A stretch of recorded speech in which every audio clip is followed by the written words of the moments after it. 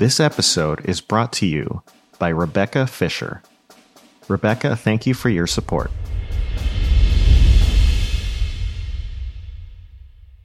In our previous episode, we covered the Cuban Missile Crisis, the most dangerous moment in the Kennedy administration, perhaps the most dangerous moment of the entire Cold War.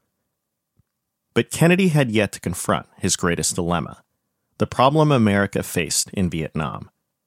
How Kennedy sought to resolve this issue is the story of this episode of This American President. A news story gets shared by a friend on social media, or you catch a tweet that really makes your blood boil. But how do you separate fact from fiction? That's the premise behind Disinformation, a 10-part series from Evergreen Podcasts and Emergent Risk International coming this fall. Tune into Disinformation wherever you get your podcast. And remember, don't believe everything you read. I'm Ken Harbaugh, host of the new Medal of Honor podcast from Evergreen Podcasts, brought to you in partnership with the National Medal of Honor Museum. In each 3-minute episode, we'll learn about a different service member who distinguished him or herself through an act of valor. We'll include stories from the Civil War to Iraq and Afghanistan, and from all branches of the military. We'll talk about service members who were overlooked for the medal at first due to their race or religion, and about those who were celebrated at the time. We'll hear stories of soldiers like Audie Murphy, future Hollywood star who mounted a burning tank to hold off German infantry in World War II. And people like Dr. Mary Edwards Walker, a Civil War Army doctor and the only woman to receive the Medal of Honor so far. Learn about these heroes and more wherever you get your podcasts.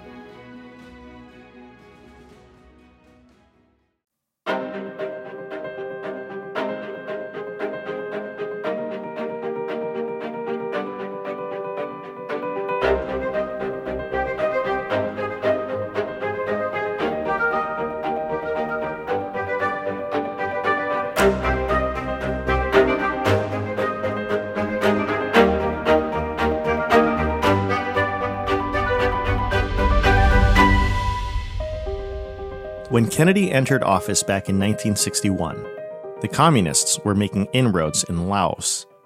At the time, he felt that it was the biggest problem on his plate, believing Laos to be a key domino, that if it fell, Southeast Asia would fall to the Communists. There was a civil war in Laos where the United States supported one side and the Soviets and Chinese supported another. Kennedy was being pressured to intervene militarily. He sent in a small token force, but mainly focused on forging a diplomatic solution. He sent veteran diplomat Averell Harriman to negotiate a ceasefire and help create a coalition government that included communist forces. This agreement, forged in 1962, allowed Laos to be neutral in the broader Cold War conflict. It wasn't ideal, but at least it calmed things down. The problem was that the communists in Laos soon violated the agreement, and they were also working with communists in neighboring Vietnam. The Vietnamese communists were led by Ho Chi Minh. As we learned in our Eisenhower episodes, the Vietnamese were able to kick out their colonial masters, the French, in 1954. The new nation soon divided into two camps, the communists in the north and those supported by the United States in the south.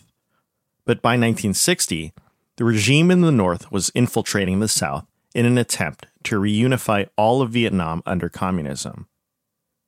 South Vietnam was led by Ngo Dinh Diem, one of the least helpful allies America has ever had. When he came into power in the mid-1950s, he refused to carry out national elections, as called for in the Geneva Agreement in 1954. A Catholic, he implemented anti-Buddhist policies. His regime was corrupt and repressive.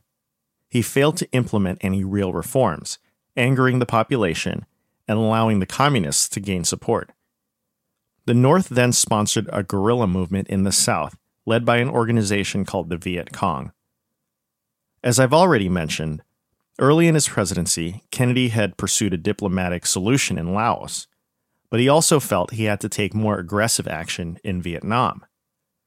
North Vietnam was violating the agreement in Laos by stationing troops there, and Kennedy especially felt more pressure because of the Bay of Pigs debacle, saying, quote, "There are just so many concessions that one can make to the communists in 1 year and survive politically.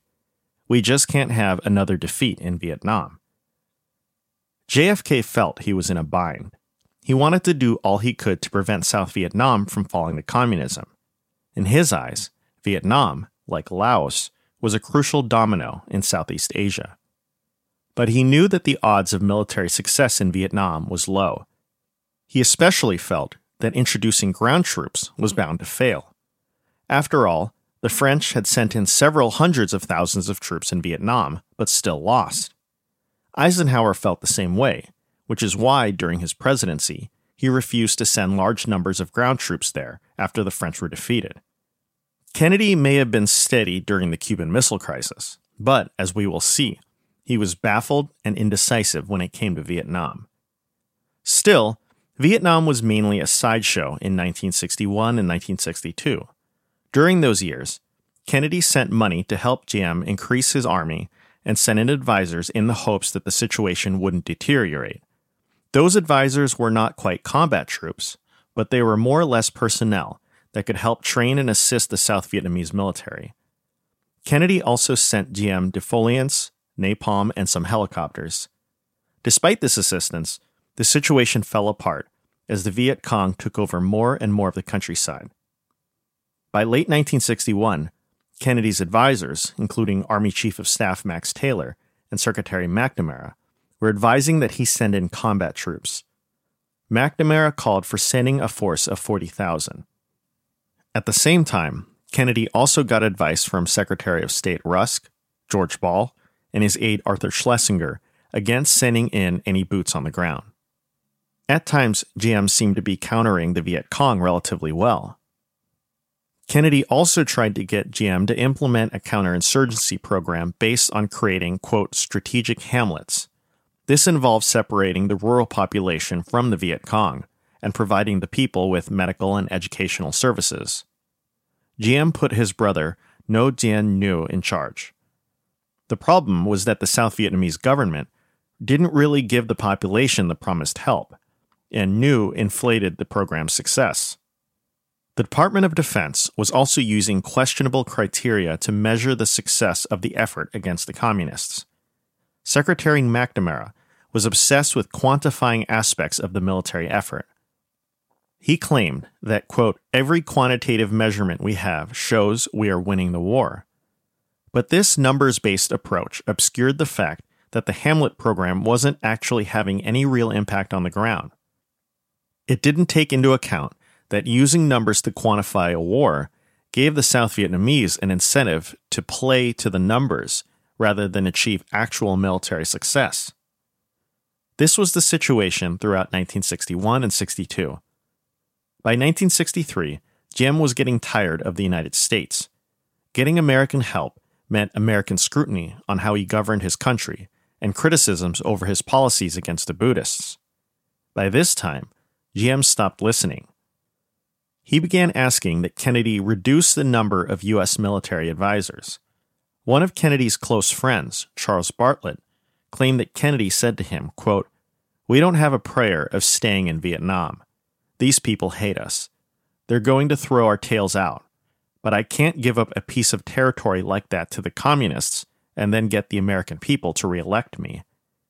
It seemed that when it came to Vietnam, political considerations were at the forefront of Kennedy's mind, something that would continue into his successor, Lyndon Johnson's presidency. Despite all of this, the military assured Kennedy that, quote, victory is now a hopeful prospect. The spring of 1963 was a turning point.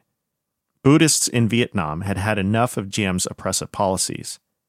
The last straw was when Diem banned the display of any religious flags during Buddha's birthday in the ancient capital city of Hue. In May of 1963, tens of thousands of Buddhists demonstrated in protest. The situation turned deadly when Diem's forces attacked and killed 7 of the demonstrators. By August of 1963, Diem had imposed martial law over the country. Although he tightened his grip over the country, there was division within his government over his policies, especially within the South Vietnamese military. Diem was becoming a liability for America, but Kennedy maintained that there was no alternative to him. He sent over Republican Henry Cabot Lodge, his old foe in the 1952 Senate race, as ambassador to South Vietnam. Shortly thereafter, on August 24, 1963, Lodge alerted Kennedy that the situation was reaching a breaking point and that the South Vietnam military was starting to plot a coup against Diem and Nhu. To many in the Kennedy administration, this was an opportunity to remove the troublesome brothers from power and replace them with more competent leadership. Kennedy was open to the coup, but General Taylor, McNamara, and CIA Director McCone disagreed with removing Diem. On August 26th, several of Kennedy's advisors got into a very heated conversation during a National Security Council meeting over Vietnam policy. JFK was appalled at what was happening, saying, quote, "My God, my government's falling apart." He was right to some extent. The Strategic Hamlet program and the overall military effort were failing, and his administration was hopelessly divided on what to do. Kennedy himself was undecided. He was haunted by his failure during the Bay of Pigs invasion. He told Lodge, quote, "I know from experience that failure is more destructive than the appearance of indecision. When we go, we must go to win." But Kennedy began to warm to the idea of a coup. The possibility of better leadership in Saigon was enticing. McNamara started to worry about what would happen and how things might look if America was complicit in a coup. He tried to warn Diem to ditch his brother Nhu, believing Nhu to be the source of the trouble. But again, the administration was torn on the issue. Ambassador Lodge wanted Diem out of power and ignored all attempts to warn him. As planning for the coup continued in Saigon, Kennedy still fretted over what to do. He and his advisors continued to argue out the options. Bobby Kennedy recognized that they were at a turning point. If the effort in South Vietnam was unwinnable, he argued, quote, "Now was the time to get out of Vietnam entirely rather than waiting." But he added that if ousting Diem could help lead to ultimate victory, they should support the coup. On September 2, 1963, Kennedy gave an interview to Walter Cronkite, which made clear his indecision. I don't think that unless a greater effort is made by the government to win popular support, that the war can be won out there. In the final analysis, it's their war. They're the ones who have to win it or lose it. We can help them. We can give them equipment. We can send our men out there as advisors, but they have to win it, the people of Vietnam, against the communists. We're prepared to continue to assist them. But I don't think that the war can be won unless the people support the effort. And in my opinion, in the last 2 months, the government has gotten out of touch with the people. The repressions against the Buddhists, we felt, were very unwise. Now, all we can do is to make it very clear that we don't think this is the way to win. It's my hope that this will become increasingly obvious to the government, that they will take steps to try to bring back popular support for this very essential struggle. But these people who say that we ought to withdraw from Vietnam are wholly wrong, because if we withdrew from Vietnam, the communists would control Vietnam. Pretty soon, Thailand, Cambodia, Laos, Malaya would go, and all of Southeast Asia would be under the control of the communists and under the domination of the Chinese. And then India, Burma would be the next target. So I think we should stay. We should make it clear, as Ambassador Lodge is now making it clear, that while we want to help, we don't see a successful ending to this war unless the people will support it. And the people will not support the effort if the government continues to follow the policy of the past 2 months. But I don't agree with those who say we should withdraw. That'd be a great mistake. That'd be a great mistake. I know people don't like Americans to be engaged in this kind of an effort. 47 Americans have been killed in combat with the enemy. But this is a very important struggle, even though it's far away. In this recording, you hear Kennedy affirming America's commitment to South Vietnam, its efforts to aid Diem's government, and its intention to not withdraw. But Kennedy also emphasized the limitations of what America could do. Ultimate success, Kennedy was saying, rested in the hands of the South Vietnamese. If Diem's government would introduce good governance, it could win the support of its people, and initiate a successful military effort against the North Vietnamese. In essence, Kennedy was telling the American people, buck up, this isn't fun, but this is the situation that the Cold War demands of us. But he was also saying that we couldn't really dictate the outcome. He seemed to be saying that America was in a tight situation, in a thankless task that it still had to undertake. Basically, it was a crap sandwich, but one that America had to eat. In an interview just a few days later on the Huntley Brinkley News Show, Kennedy affirmed his support for the domino theory. NBC News anchor David Brinkley asked him, quote, "Have you had any reason to doubt this so-called domino theory, that if South Vietnam fails, the rest of Southeast Asia will go behind it?" In response, Kennedy said, quote, "No, I believe it. I believe it. I think that the struggle is close enough. China is so large, looms so high just beyond the frontiers, that if South Vietnam went, it would not only give them an improved geographic position for a guerrilla assault on Malaya, but would also give the impression that the wave of the future in Southeast Asia was China and the communists, so I believe it." The situation continued to fall apart. Around mid-September, Kennedy sent a military official named Victor Krulak and a diplomat named Joseph Mendenhall to investigate how the military effort in Vietnam was going. After their visits, Krulak and Mendenhall gave completely contradictory reports, the former saying that the war was going well, and the latter saying that it was unwinnable. Kennedy was incredulous, asking them, quote, "The two of you did visit the same country, didn't you?"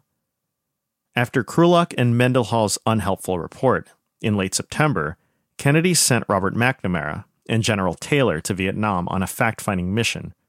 That too didn't help. They returned with a report that also had mixed findings, indicative of the confusion going on in Vietnam. The report, dated October 2nd, showed that there was some optimism regarding the military effort in the country. Quote, "The military campaign has made great progress and continues to progress." But it warned, quote, "The Diem New government is becoming increasingly unpopular."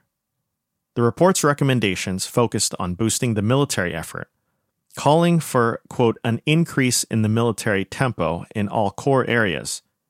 But it also recommended an exit strategy, quote, "A program be established to train Vietnamese so that essential functions now performed by the U.S. military personnel can be carried out by Vietnamese by the end of 1965.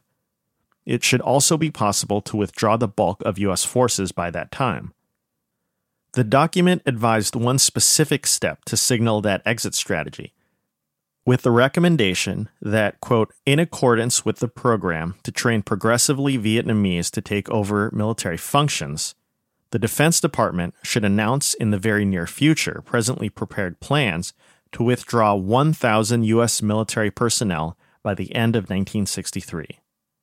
This action should be explained in low key as an initial step in a long-term program to replace U.S. personnel with trained Vietnamese without impairment of the war effort. Historians have gone back and forth about the significance of this recommendation. Some argue that this showed an intention in the administration to eventually extricate the United States from the Vietnam situation to some degree, although others point out that the question of how and to what degree America would continue to support the South Vietnamese government is still an open question. The report also recommended pressuring Diem, quote, "to reduce repressive practices and to improve the effectiveness of the military effort." And it observed, quote, "There is no solid evidence of the possibility of a successful coup, although assassination of Diem or Nhieu is always a possibility." Kennedy approved the recommendation to withdraw 1,000 troops. By then, the U.S. had 17,000 advisors in Vietnam. Kennedy never got to explain why he approved it or what his plans were beyond that withdrawal. It's possible Kennedy was doing it to pressure Diem to shape up, or maybe it was a show of confidence to show that things were going well in Vietnam, and that would help him in the run-up to the 1964 re-election campaign. Kennedy also approved the recommendation to expand and accelerate training for the South Vietnamese military, perhaps to pave the way for the eventual departure of American troops from Vietnam in a potential second Kennedy term. Years later, President Richard Nixon announced the same policy in his, quote, Vietnamization plan. Kennedy appeared to have been implementing his own Vietnamization policy. Regardless of all of this, in Saigon, the planning for the coup continued. Senior Vietnamese General Dong Van Minh reached out to the United States about the coup. The White House responded that it would not, quote, stimulate a coup, but it wouldn't, quote, thwart one either. This was basically tacit approval of the overthrow. But by late October 1963, there were fears of what the consequences of a coup would be. Bobby Kennedy worried about what kind of regime would take Diem's place in the event of a coup, maybe one even less cooperative than Diem's government. General Taylor feared that a coup would destroy the military progress thus far gained. JFK had to know that the plans were risky and that he was playing with fire. Diem's life was in grave danger. He sent a close personal friend, Congressman Torbert MacDonald, to Saigon to warn Diem that his life was in danger. MacDonald advised Diem to keep safe haven in the American embassy, but Diem refused. On Monday, November 4th, 1963, Kennedy recorded the following note to himself. Monday, November 4th, 1963. Over the weekend, the coup in Saigon took place. Culminated 3 months of conversation about a coup, conversation which divided the government here and in Saigon.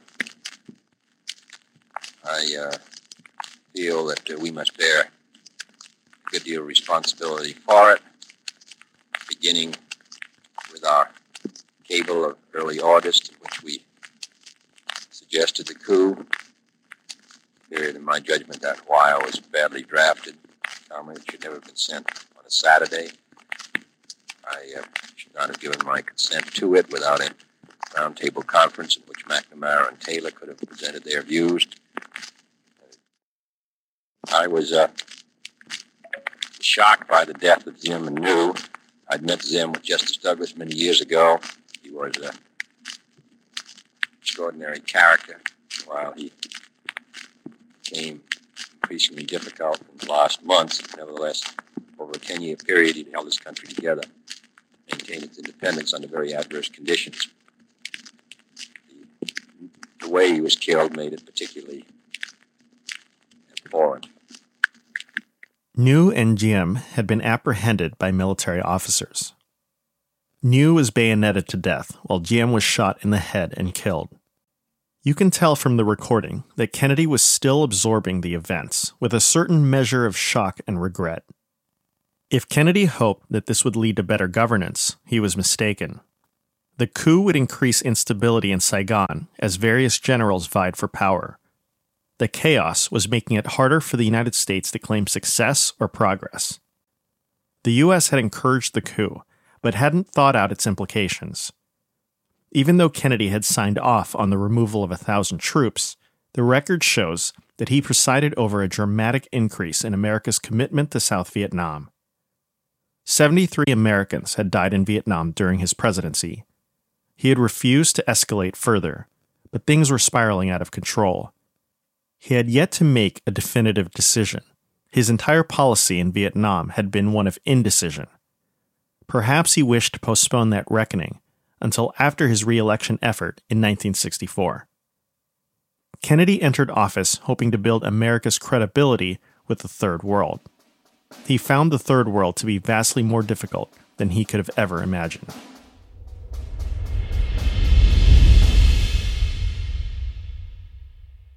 Hey, podcast listeners, I'm Paul Brandis introducing my podcast, Countdown to Dallas. It's a fascinating, in-depth look at the seemingly unconnected events that led to the assassination of President John F. Kennedy. It's based on my book of the same title. In that book and in this podcast, I go all the way back to 1939, when Lee Harvey Oswald was born into a troubled and dysfunctional family. I'll follow his transient and often violent teenage years and young adulthood, painting a fuller picture of the man who would later become Kennedy's killer. I also take a look at events unfolding in that era like Cuba and Vietnam, and I'll unpack the conspiracy theories too, not one of which has ever been conclusively proven. Subscribe to Countdown to Dallas at evergreenpodcasts.com or your favorite listening app, October 31st.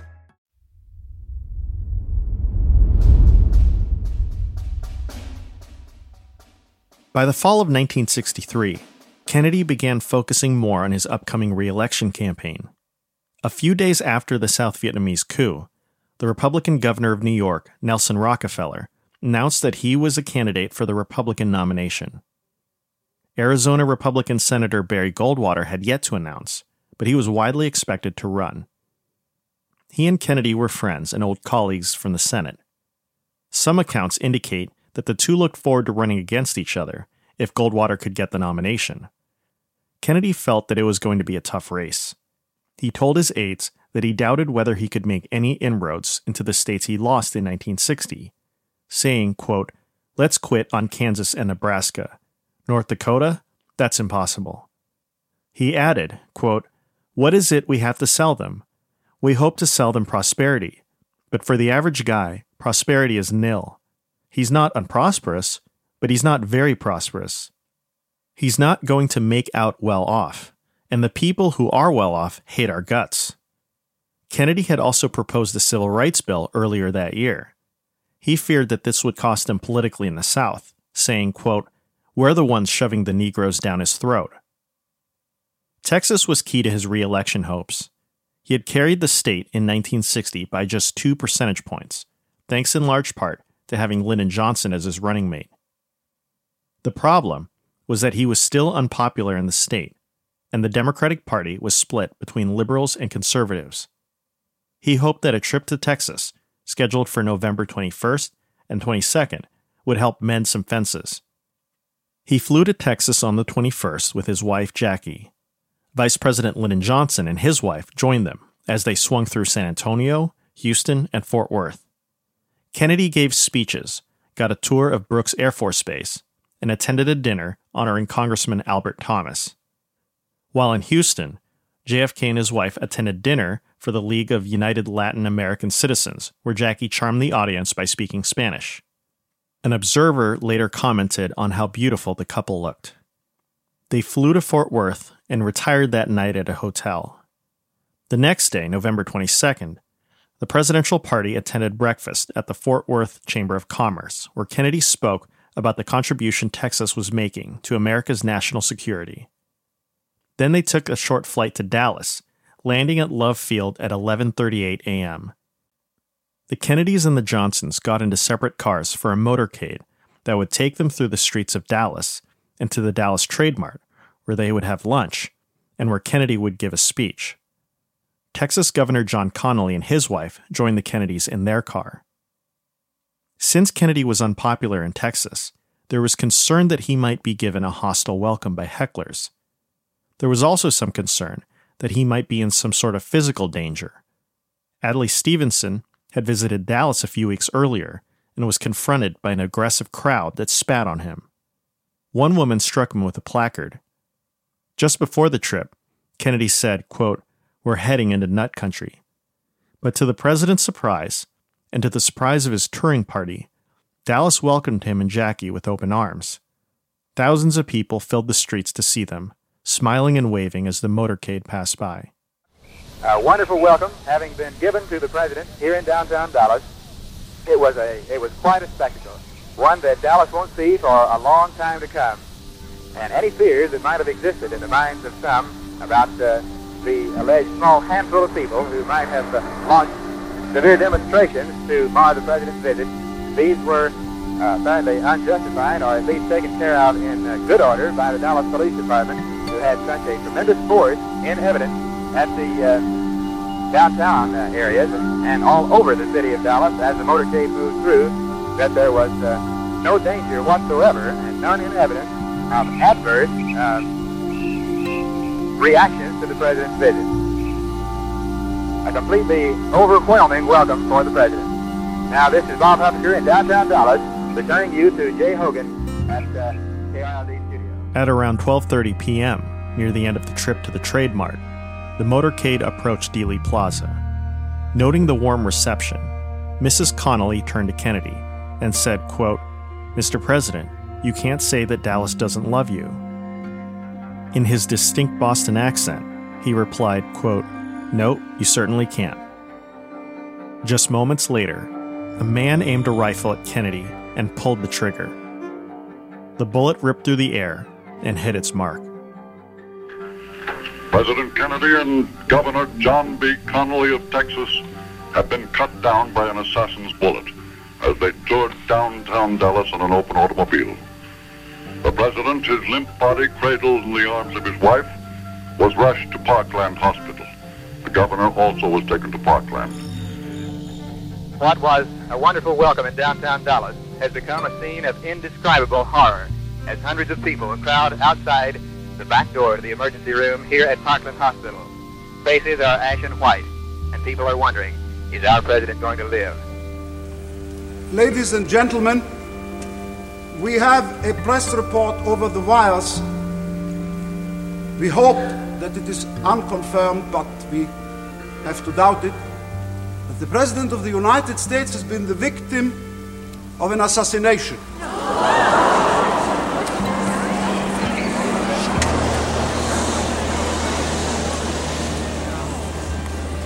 We will play the funeral march from Beethoven's Third Symphony.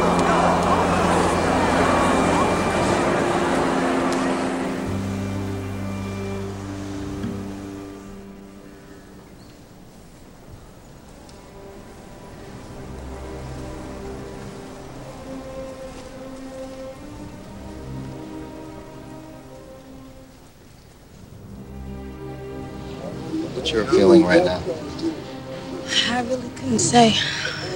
Really, right now I just don't know what to do.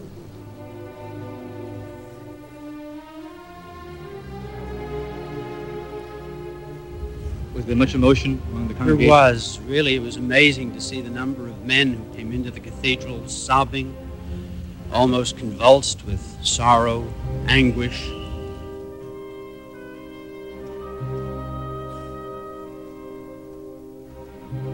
But all we can do now is pray for him, and it's about all we can do.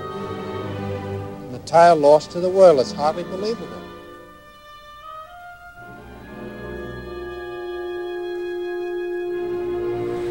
No one wants to say anything on an occasion like this, but someone must have something to say. Mr. Wright, do you have something to say? We have just learned that our president is dead. This is a sad day, a day of grief, a day of shame for this land. That anyone would hate, that anyone would seek to kill the President of the United States. We must strive anew to rebuild our faith and our hope. May merciful God console his loved ones and his family. May that same God bless this land, that from this moment of such deep grief, we may rebuild in faith and not in fear, and love and not in hate. I know the nation mourns and will deeply mourn those of us who were with him today when he was so alive, so buoyant, so outgoing, exposing himself to the public. Will never forget this experience and will always remember him as the president who went to the people, not fearing to expose himself, his person, his safety, his own repose, to his land and his people.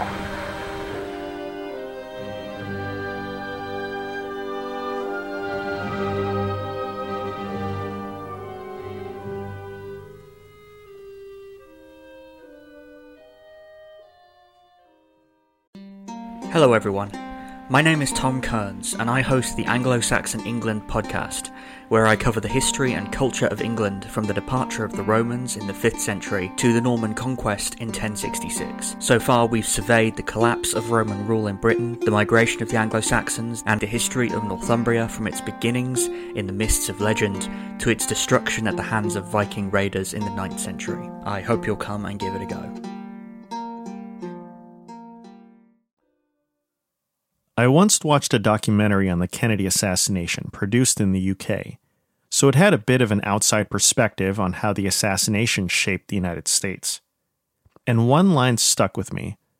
The narrator said that Americans hadn't gotten over it. I felt that this was an astute observation.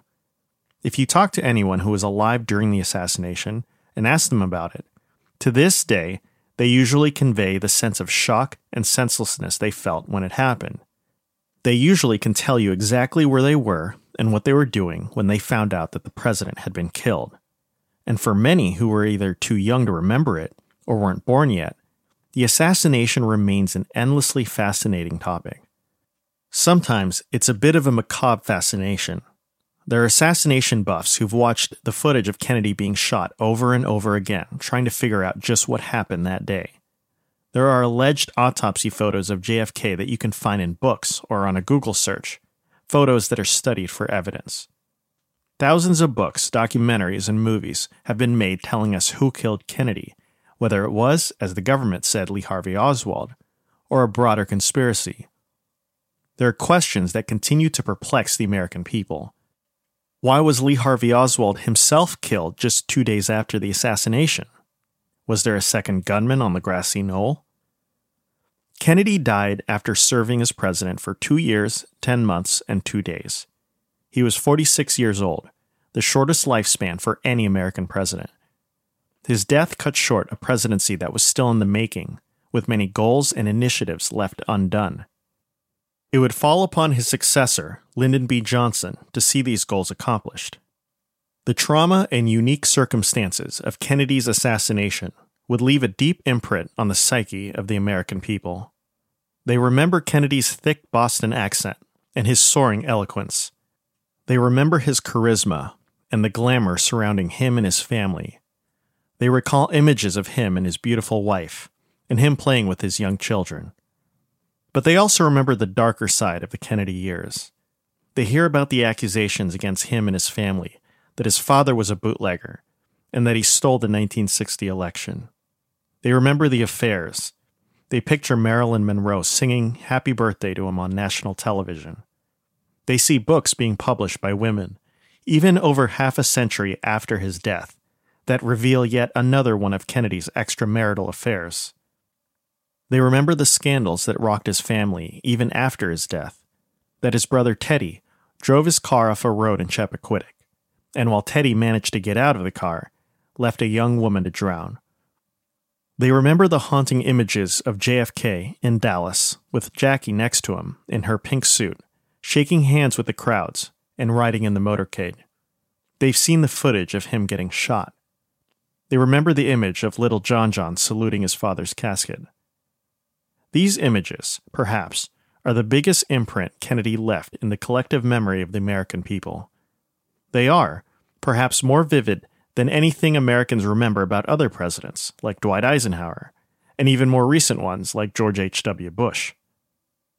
Kennedy was one of the most popular presidents of all time. He still holds the highest approval average in Gallup polling, at 70%. Compare that to Ronald Reagan's average at 53% and Bill Clinton's at 55%, both two-term presidents. And that popularity has lasted. When Gallup polled a sample of Americans in 2010 on their feelings towards recent presidents, Kennedy rated the highest with an 85% approval rating. Reagan came in second with 74%, while Kennedy's 1960 opponent, Richard Nixon, polled lowest at 29%. But you have to wonder how much of his popularity comes from what Kennedy actually did versus what he represented and what feelings he evoked in the American people. Part of it might have to do with the way history turned out after his death. His successor, Lyndon Johnson, achieved much of Kennedy's domestic goals, passing a tax cut and civil rights legislation, but he also escalated American involvement in Vietnam. The result was a stalemate, with tens of thousands of Americans dead, dividing Americans across the country. Soon, assassinations took the lives of Martin Luther King Jr. and Bobby Kennedy. Then Richard Nixon took office, who, despite his foreign policy successes, saw his presidency crumble due to Watergate. Both the war and Watergate would deeply erode the American people's trust in their government institutions and their leaders. The traumas of the 1960s and 70s, the upheavals, the assassinations, the scandals, all of these things led Americans to look back at what happened before with a sense of nostalgia. They remembered the days when Kennedy was in the White House. His assassination seemed to mark a turning point from an era of optimism to one of chaos and confusion. Kennedy obviously didn't have a chance to complete the things he started. The high hopes he inspired in 1960 were left unfulfilled. Whether he would have fulfilled them is a question that historians continue to debate. Kennedy's assassination robbed him of the chance to realize his vision, but it also shielded him from the possibility of failure and disappointment. There are many examples of leaders coming into office with great aspirations, but who leave office with a sense of unfulfilled promise, a sense that the hype didn't match the reality. Had Kennedy lived, would that have been the case? And if so, is his legacy actually enhanced by his violent death? Kennedy supporters often argue that the 35th president had much to accomplish, and that he would have accomplished much had he lived. His aide Arthur Schlesinger claims that Kennedy would have won a second term and passed the Civil Rights Bill, cementing a major domestic policy legacy. They also argue that he would have achieved a new relationship with the Soviet Union, something that he signaled in his American University speech, and maybe even end the Cold War in his second term. Schlesinger also claims that Kennedy was planning to get America out of Vietnam. Had he done so, America would have avoided the combat deaths and the chaos and divisions of the 1960s and 70s. What Kennedy would have done in Vietnam will forever be debated. As we saw earlier, Kennedy dramatically increased the number of military advisors in Vietnam from about 1,500 to 16,000. If anything, American commitment and involvement intensified during Kennedy's presidency. During his 3 years in office, he agonized over just what to do in Vietnam, never coming to a final decision. The coup in November of 1963 left the United States firmly entrenched in the conflict. He also affirmed several times that leaving Vietnam would be a mistake, even saying that it would be, quote, a great mistake. At the same time, he resisted pressure to send in ground troops to engage in combat. He affirmed his belief that the South Vietnamese were ultimately responsible for their future, and that the United States couldn't win the war for them.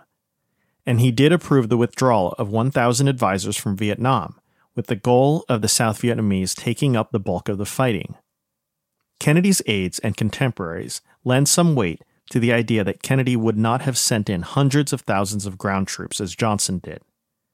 Senator Mike Mansfield claimed that Kennedy hinted that he would extricate America out in his second term. Kennedy aide Kenneth O'Donnell asserted that the president was planning to leave Vietnam after the election and said that he was planning to put in a government that would ask America to leave. At the same time, Secretary of State Rusk said that Kennedy never gave him any indication of a full withdrawal. Perhaps Bobby Kennedy, his closest advisor, gives the most revealing clue. When asked if JFK would have introduced ground troops for the purpose of combat, he said, quote, "We'd face that when we came to it." In other words, as far as we know, Kennedy hadn't told his closest advisor, Bobby, what he was going to do. If anyone would know, it would have been Bobby. If this is so, we find Kennedy undecided about the Vietnam War right up to his death. Perhaps he was content to improvise as the situation there developed. We saw Kennedy acting cautiously during the Cuban Missile Crisis. He had learned his lesson about using force blithely, as he did during the Bay of Pigs. He was acting cautiously, if indecisively, in Vietnam. It's fair to say that Kennedy would have remained cautious. Perhaps that would have prevented him from dramatically expanding America's troop presence to the level we saw under Lyndon Johnson. Schlesinger may be right. Maybe Kennedy would have avoided much of what happened under Johnson, but we may never have a definitive answer. Kennedy came into office with an ambitious agenda. He hoped to reorient American foreign policy towards the aspirations of the Third World. It was in the Third World where he found his greatest challenges. In Cuba, he suffered a grievous defeat at the Bay of Pigs, but he rose to the occasion when the Soviets placed missiles there in 1962. He showed himself to be a steady and prudent crisis manager. There are those who do question this narrative. There are those who claim that Kennedy blew things out of proportion. Some say Kennedy could have privately shown the Soviets that he knew about the missiles in Cuba and quietly negotiated to have them removed rather than going public and forcing the Soviets to back down. This is an interesting theory, but it's hard to know whether the Soviets would have been more or less willing to back down without public pressure.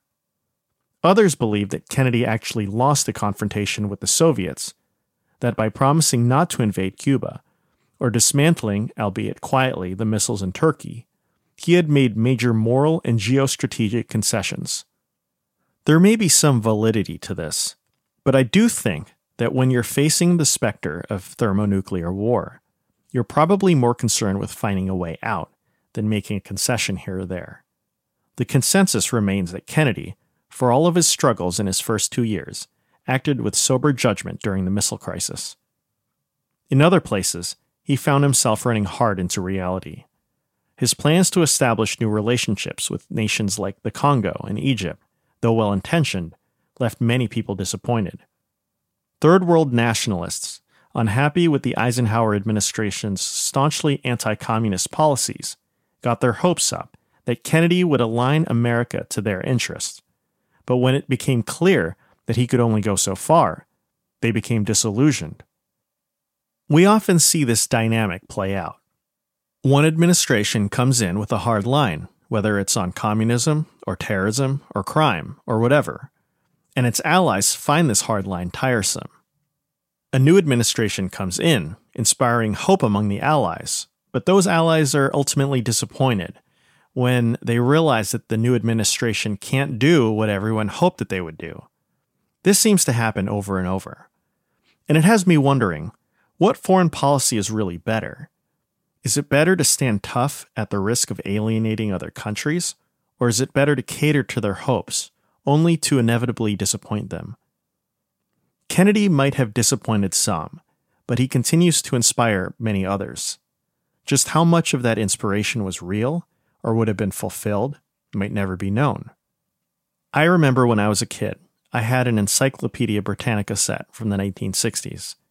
In the article about the American presidency, there was a featured message by President Kennedy.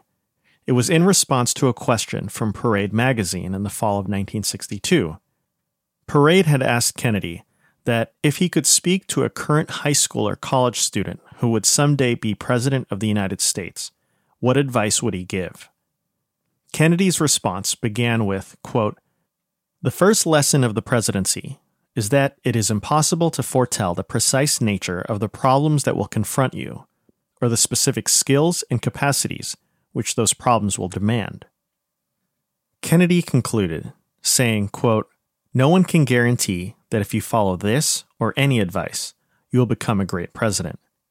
For the presidency is peculiarly an office which is shaped by the individual who holds it, and greatness depends on the times as well as the man." John F. Kennedy had spent much of his life believing he would die young and raced to fulfill his ambitions for himself and his country. In the end, ambition is what drove Kennedy more than anything else, an ambition to be great. He craved greatness for himself and for his country. One historian, John Milton Cooper, said that the one president that most resembled Kennedy was Theodore Roosevelt. Both men were less ideological and more defined by their desire to attain greatness. Both were sickly men who sought to overcome their physical ailments with a robust lifestyle. Both men aspired to intellectual greatness, being prolific readers and noted authors. Both men aspired to make their country great. It's why Roosevelt pushed America to build the Panama Canal, and why Kennedy set the goal of landing on the moon. At the same time, Kennedy would learn that those who have great dreams and aspirations were at the mercy of forces outside their control, and that they often bear the greatest burdens. Kennedy's life teaches us about the glory and the limits of lofty ambitions. His untimely death is a reminder of the fleeting nature of earthly glory. On the evening of November 22, 1963, just hours after President Kennedy died, David Brinkley summed up that extraordinary and tragic day. It has all been shocking, but perhaps one element in the shock was the speed. By the Washington clock, at a little after 1 o'clock this afternoon, President Kennedy was about as alive as any human being ever gets. Young, strong, vigorous, looking forward to, no doubt, 5 more years, he hoped, of leadership in this country and of the Western world. His wife, young, beautiful, looking very happy, was beside him and seeming to be having a wonderful time and leaning across the back seat of the car to say to him, "You can't say Dallas hasn't been friendly to you." That was a little after 1 o'clock. 5 hours later, at 6 o'clock, Mr. Kennedy had been murdered. Lyndon Johnson was President of the United States. Mrs. Kennedy was a widow, brave and composed one that nobody could fail to admire. All of them were back in Washington, returning in the same airplane that took them to Texas to an incredible tragedy. And the sheer speed of it was just too fast for the senses. In about 4 hours, we had gone from President Kennedy in Dallas alive to back in Washington dead, and a new president in his place. There is no more news here tonight, and really no more to say, except that what has happened today has been just too much, too ugly, and too fast.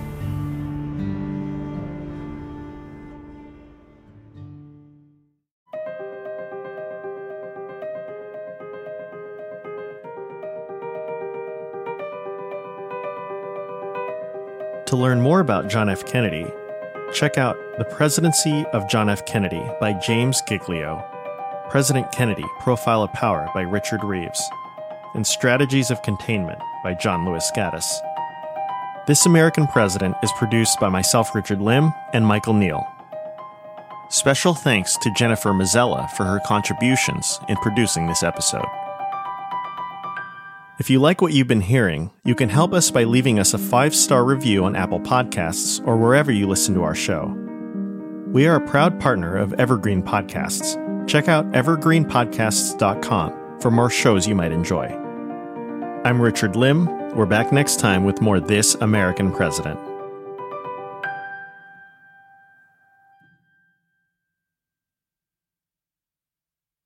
I'm Ken Harbaugh, host of Burn the Boats from Evergreen Podcasts. I interview political leaders and influencers, folks like award-winning journalist Soledad O'Brien and conservative columnist Bill Kristol about the choices they confront when failure is not an option. I won't agree with everyone I talk to, but I respect anyone who believes in something enough to risk everything for it. Because history belongs to those willing to burn the boats. Episodes are out every other week wherever you get your podcasts.